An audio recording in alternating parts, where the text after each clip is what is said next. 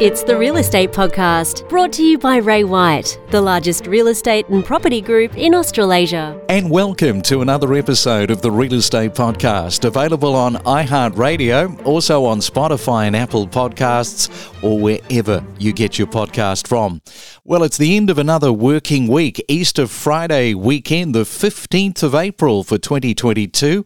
And coming up in just a moment, Rich Harvey from Property Buyer is here, and we're going to be having a look at misconceptions and even fortune cookies. But first, let's have a look at the weather. It's the Main Centre forecast with propertybuyer.com.au. And for Sydney, expecting mostly fine and a high today of 24 degrees. Melbourne, partly cloudy with 23. Brisbane, also partly cloudy with 27 degrees.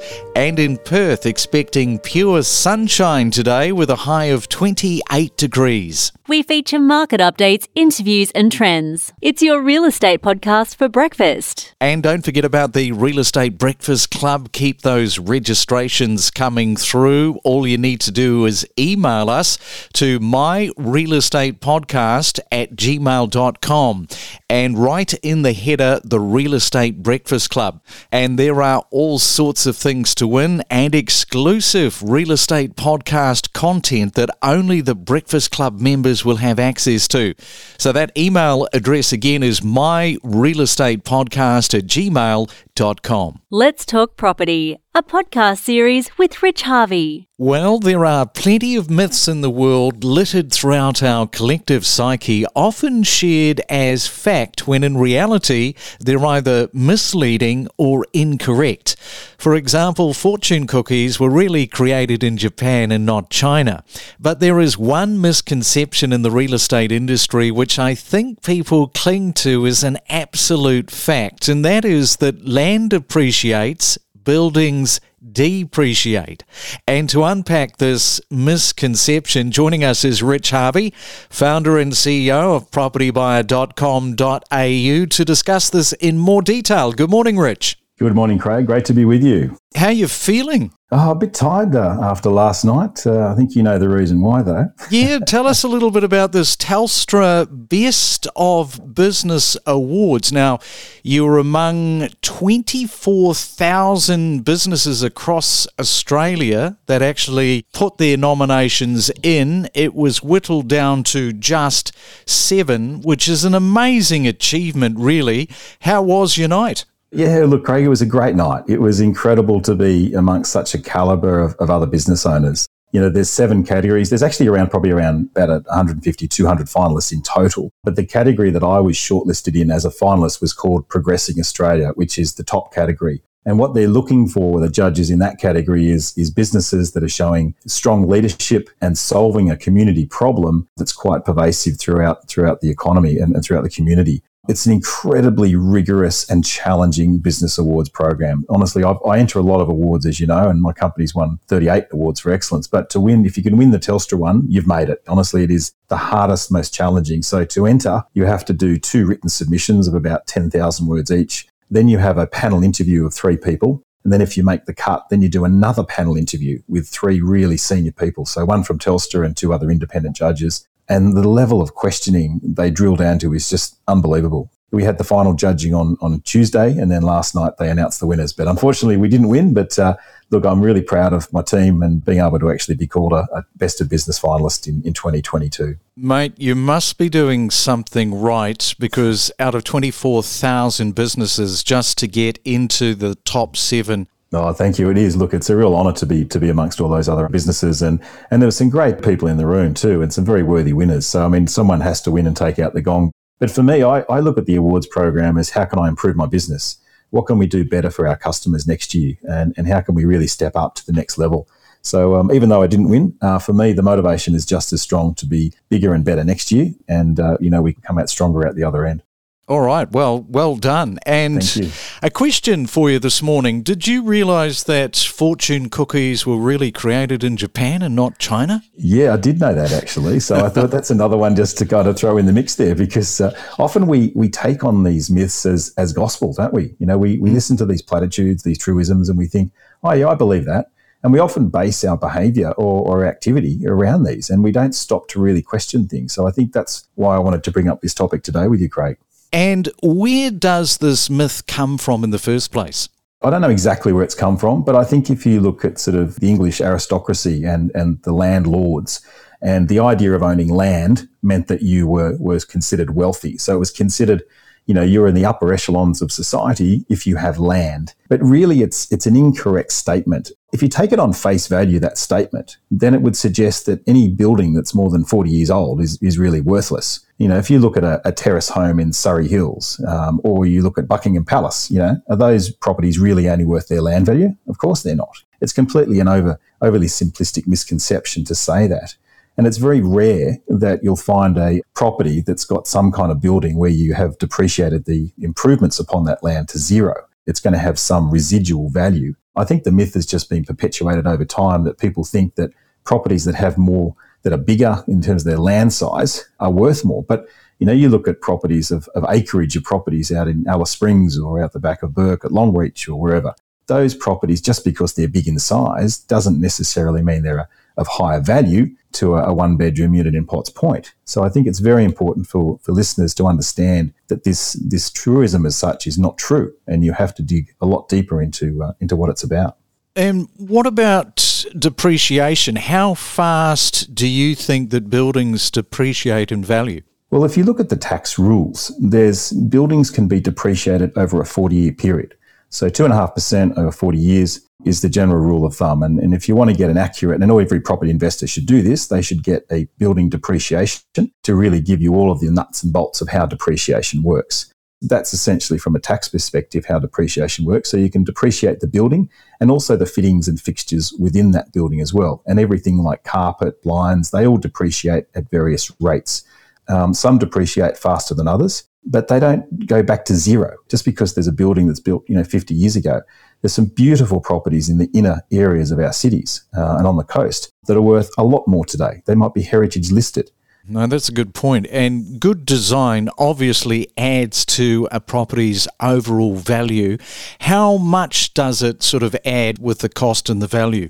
Look, it's really important to understand design. And look, architects are very much worth their money.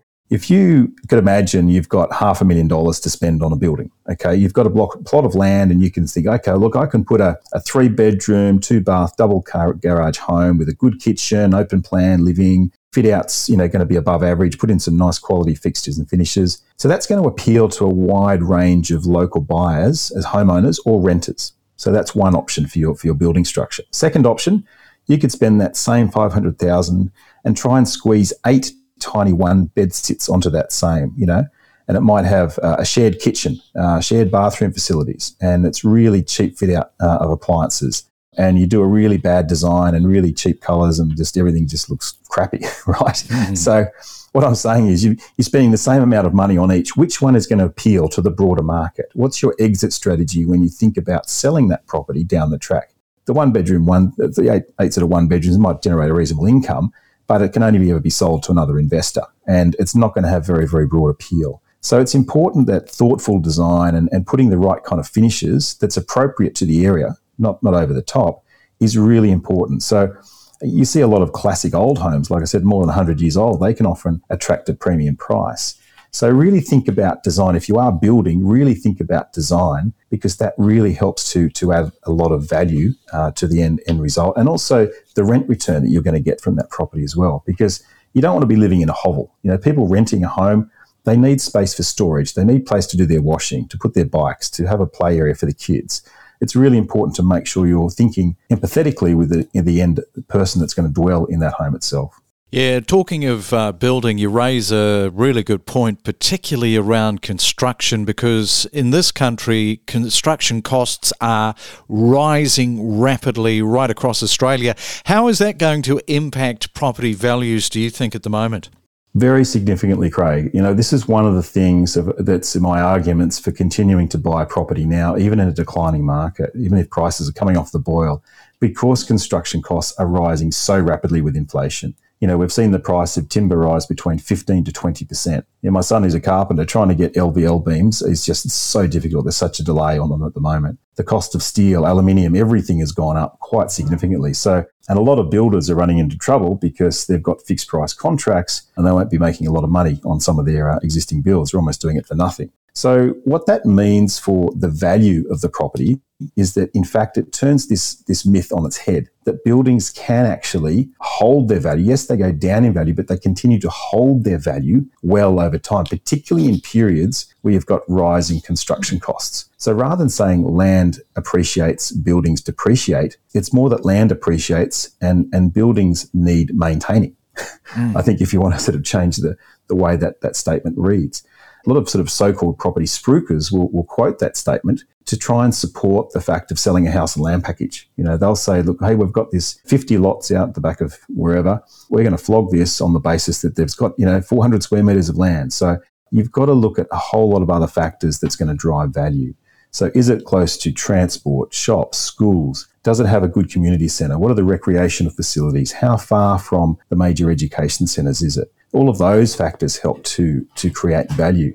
So another thing to consider, it's really about redefining this into proximity. For me, it's not so much land or building, it's the location, or proximity. So if I'm looking at as an investor where I'm going to decide to put my money, for me, it's about position and proximity. That's what I'm looking for as a fundamental driver. Yeah, so you raise, there's a lot there that you've unpacked.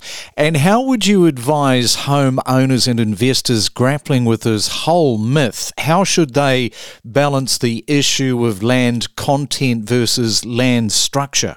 Look, I definitely like to buy properties that do have a good proportion of land content. Don't get me wrong. I definitely like land and everything that I've bought. But what I'm saying is that don't throw the baby out with the bathwater.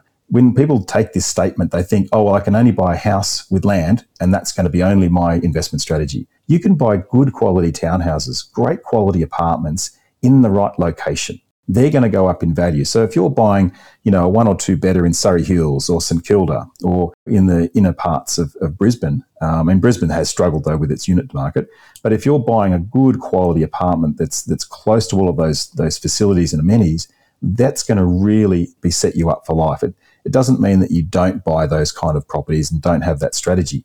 So I think it's really important to get the right advice around your strategy and get the right advice around, what are the factors that will drive a local market. It's not just the percentage of land value or the square meterage of the house. There's a number of different factors you have to consider. The quality of the build. You can look at the old Meriton buildings used to have really crappy quality. They have improved. Whereas something built by Mirvac, fantastic quality, unbelievably high spec, brilliant engineering. Look at the quality of the builder behind that apartment. That's a really important part. I mean, some of the project homes that are built can be pretty crappy as well. You might say, oh, I'm going to go with this land appreciates, building depreciate and buy, this little 3-bedroom project home. In 10 years' time, it all starts falling apart. Whereas if you pick a quality builder, it's going to be lower maintenance and hold its value a lot better for you. So let's sort of dismiss this myth and say, let's consider broader factors that land does definitely appreciate and buildings can actually appreciate if they're maintained well over time. Hey, Rich Harvey, thank you for unpacking that subject. Quite a big one to unpack, but you've done it, and the weekend is on the doorstep. So enjoy your weekend, and we'll chat again next week. Thank you so much, Craig. Look forward to it. We connect you to the best real estate information across Australia. The Real Estate Podcast.